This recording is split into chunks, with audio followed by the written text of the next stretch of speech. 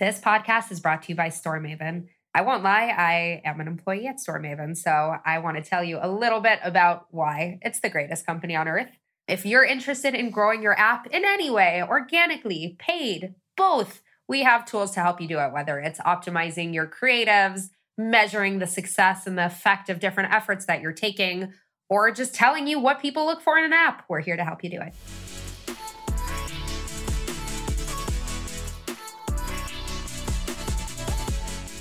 You have to talk to user and then to really understand how they are using the app and why, to really understand their workflow, to understand what's the motivation for them to start to use your product, and what's the motivation for them to come back. Welcome to Mobile Growth and Pancakes, a podcast by StoreMaven. We break down how and why mobile apps grow. In each episode, we invite a mobile growth expert onto the show to break down a specific mobile growth strategy, how it worked, why it worked, and what they would do differently. I'm your host, Esther Schatz.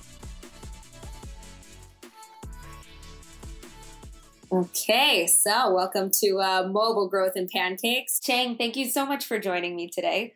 I know you run growth and marketing at Otter AI. Do you want to introduce yourself a little bit? Tell us a bit about the app and the product and yourself.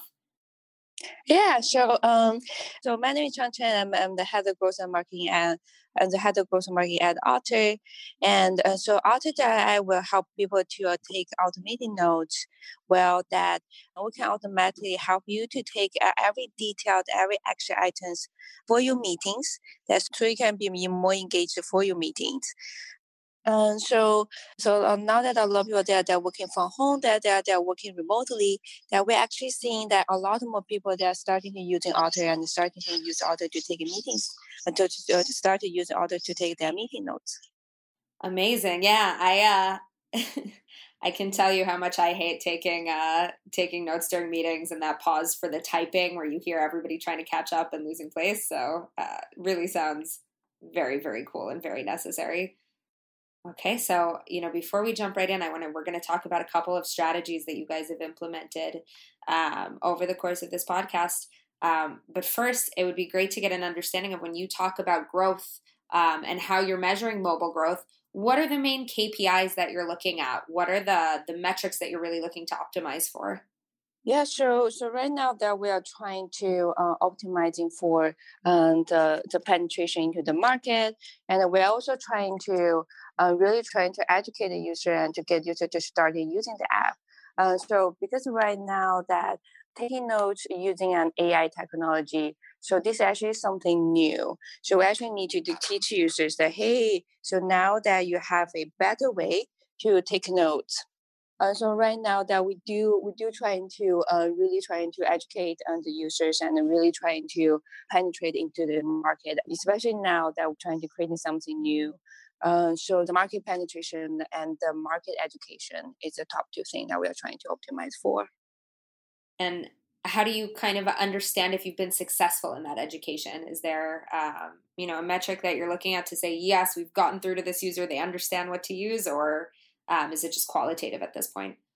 So it's a combination of both. So we do talk to the users and trying to see how they are using the app and how they are viewing the app. And if there's anything that we can improve for them. And if there are any pain point that we were trying to solve, and for the pain point that we are trying to solve, do we actually successfully solve for them? And do we have anything that we can improve? And on the other side, that we are also looking at a lot of our user behavior data and trying to see that for each segment of the users, do they started to use the app? And after their first use, we also send a survey to understand that how happy they are. So after their first use, we also send a survey to understand how satisfied they are, and also trying to understand that if they're going to come back. So from that perspective, that we also continue to see our users' engagement data as well. Got it.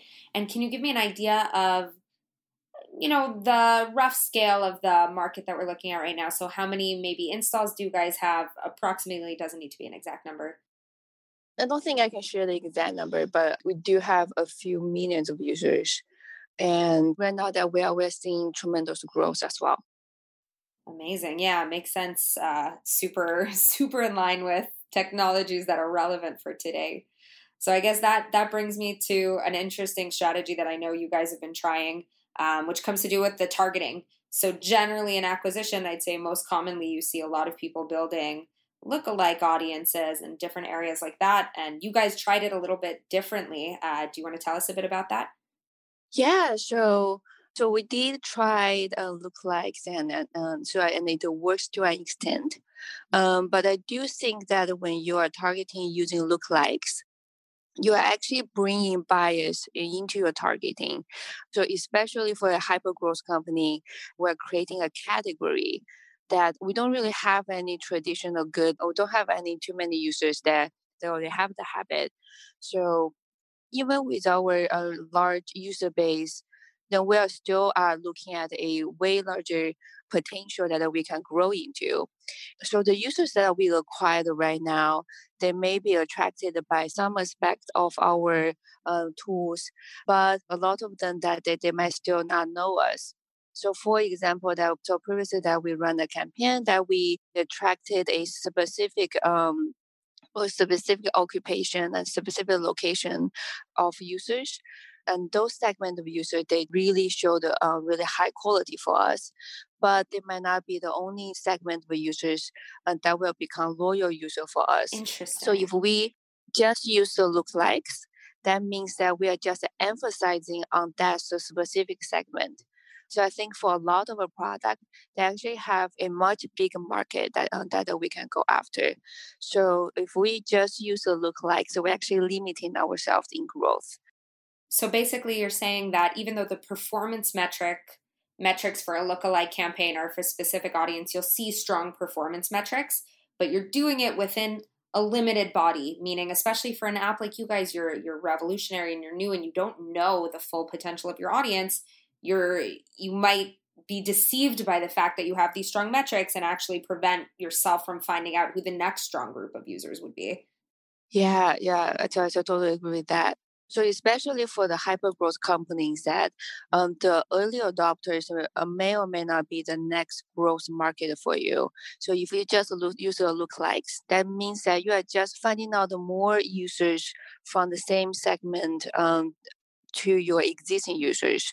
And your existing users may only be a very small fraction of your market. Right. So do you think that would change, let's say a couple years down the line when you're not in the same hyper growth stage and you have maybe a more established audience? Would you say at that point you'd go back to more lookalike or targeted campaigns, or would you continue in this more broad strategy? So I think we will continue to do both, meaning that we will still trying to find out the user that we already know, that we are trying to get more of those, while I always believe that there will always be new potential market that we can penetrate into. Yeah. What brought you to deciding to try this? It's pretty revolutionary. It kind of goes against the playbook I think that a lot of marketers are looking at. Did you from the start decide to use zero targeting, or was there a trigger that drove you to experiment with it? So it's actually this is not the first time that I use this strategy, and I have been using this strategy for my last company as well. Well, we did see a really strong growth from there, and more interestingly, that when you combine the qualitative research, you will actually be able to identify. Sometimes you are going to surprise yourself. And you're going to find user segment that you have not thinking about at all. You'll find the users are really creative and they will find creative ways to use your app. Wow. Do you have an example of a surprising market or a surprising user group that you uncovered in this way? So right now that we have, so previously we were thinking that it's only people will have a lot of meetings that they will use our app. But we then realized that we have a lot of interesting use cases. People can actually doing voice memos using us. They can actually send the voice messaging use us, and a lot of people they're actually starting to use auto for different conference. We also see a lot of podcasters. They started to using us to record their session and to transcribe them, to prepare them for to transcribe their podcast or to transcribe their podcast sessions into written content so that can share them on their website or where they can share them on social media as well. That's completely separate to a meeting. That's, kind of completely new use case. That's very cool. Okay, I'm going to shift a little bit into another strategy that has worked well for you guys, which is something I'd say that the industry's definitely been talking about for a while, which is personalization. Tell us a bit about how far you went with personalization for Otter. What did you guys start to implement? So the example that I gave is actually not for Otter. So at my last company that we have been focusing a lot on that. And we had each targeting, so with each targeting that we actually have a different onboarding flow. So for example, that when we targeting people from a certain state, then we will have an icon picture from that state in our ads, and we will also have that the same picture that following all the way through our onboarding flow as well. And all our onboarding flow, onboarding questions and onboarding emails, they will also be personalized based on the targeting. Sometimes it can be a location targeting, it also can be gender targeting, and it can be a different use cases the targeting as well. And how do you figure out what kind of, for geography, it's pretty straightforward, right? You're looking for landmarks from the location that people are in. How do you decide what kind of personalization elements you're using for other demographics like gender, like age? How do you know what content to show them? Do you experiment with that, or do you have an idea ahead of time? So we had some initial ideas, and then we have done a lot of experiments. And I think so the highest record that we are running more than 100 different versions of our onboarding flow. Wow, all at the same time? Yeah, they're all at the same time, and some are Wow. for different targeting, and some of them are A/B testing against each other. So how far do you go? I mean, if I'm a female from Boston, aged 30, am I seeing something completely different than a male from Boston, age 30, than a female from California? How many layers deep are you going in the personalization? So our system is dynamic enough. So we have a totally different flow for different use cases, and for different state, we have different graphic. And for different gender, sometimes that we have a different graphic and different copy. And for sometimes that we offer the same thing, because from a previous test, the difference in copy didn't end up in a different sign up rate or conversion rate. So it will depend, but I think the majority difference is coming from different use cases. Yeah. And I mean, it's clearly a huge effort, 100 different flows and testing and figuring out exactly what works for users. How do you understand if those efforts are justified by the outcome? So how are you measuring kind of the success of personalization and if it was worth all the effort that you've put into it? Yeah, so we at the end of the day we want to acquire paying users, and when you look at so we have different flows and targeting different funnels, and we have flow targeting users trying to drive user from install to sign up, and we have flow trying to drive user from sign up to payment. So with different flows, that we look at the new flow comparing to the control and trying to understand the lift. And when we calculate the CAC, then you will be able to see improvement on the CAC, and then so with the improvement of CAC, then you will be calculating how much money that we're actually saving for the company, and then you'll have a very clear idea of the ROI. And is there somewhere where this comes to, do you ever get to a point when so much personalization in the initial stage and the ads and the onboarding flow, do you get to a point in the product where, maybe you haven't personalized all the way through to the end and users actually get a negative experience having been accustomed to that? Or do you make sure that every step of the funnel along the way is personalized, or does it not even matter to them once they've had that initial positive experience? They don't need to see it all the way through. So from day one that we didn't have everything. So we started with the very top of the funnel, and then we didn't see negative reviews, but we started to think about, hey, if the top of funnel, if the personalization on top of the funnel really works, what will happen if we apply that to deeper funnel? So if we do that for our activation, for our conversion, so are we going to see more users? So more users started to using the app. Are we going to see more users become paying users? So it's that idea that's driving us to implement more and then to experiment more. So it's that idea that's really driving us to try to implement personalization all the way through. Okay, awesome. And if you were to start, whether Otter AI, whether MyLikeU, wherever you were, if you were to start growing the app again, you were coming back to square one and presented with this task of you need to create growth, what would you do differently now? I think we will do more experiments. So and then we will do more qualitative research as well. So previously, I was really believing in data. So I throw in a lot of different ideas. We're trying to run a lot of experiments, but we didn't talk enough to our customers. We didn't really have too much qualitative research. If I will do it all over again, I will talk to more of our core users and really trying to understand them.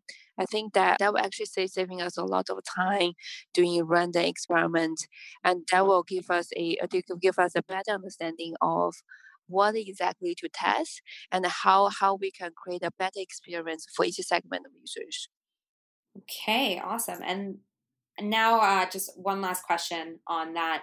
When you say qualitative research, how much do you break down the difference between qualitative and quantitative? Meaning, it sounds like you were saying qualitative helps give you a better idea of experimenting, and maybe quantitative is a way of measuring, but I know you also measure through qualitative sources as well.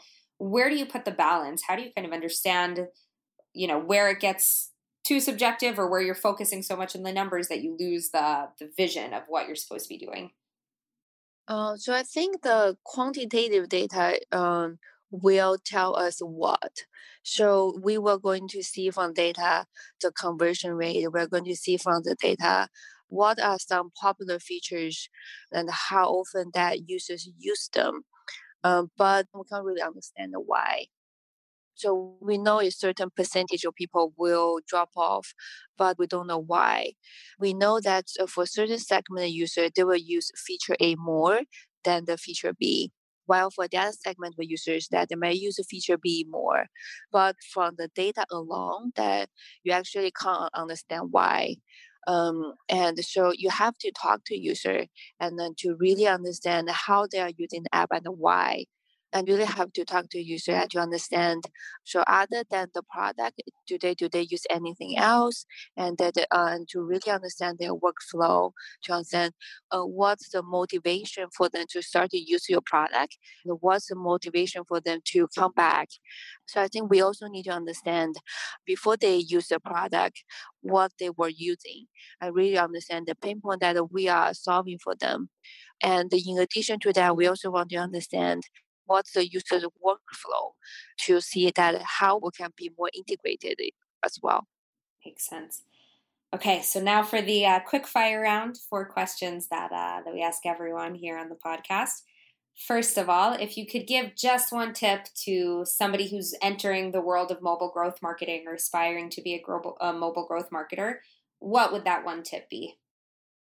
Really understand the user and really understand how your product is solving problems for them and how your product is making your customers' life better. Okay, and what's your favorite resource for mobile growth news? A blog, newsletter, site? I have been reading grow.com a lot. Okay. Who is the person in mobile growth that you'd most want to have lunch with, and why? You. Thank you. I want to have lunch with you too. We're a bit far away, but a virtual lunch we can definitely do. Yeah, that would sound great. I mean, right now that even for people in the same city, nobody's meeting for real still life only lunch. Have virtual lunch. Yeah, it's true. So that will feel the same. So it can be dinner for me and lunch for you. Oh yeah. Okay, and connected to the other meal that we didn't talk about, but what is your favorite flavor of pancake? Pancake. I would say blueberry. Good choice. Very good choice. Amazing. Cheng, thank you so much for sharing that with us. It was super interesting. Thank you. And that was Mobile Growth and Pancakes. To find out more about StoreMaven and how we can improve App Store performance, visit storemaven.com. And then make sure to search for Mobile Growth and Pancakes in Apple Podcasts, Spotify, and Google Podcasts, or anywhere else podcasts are found, and click subscribe so you don't miss any future episodes. On behalf of the team here at StoreMaven, thanks for listening.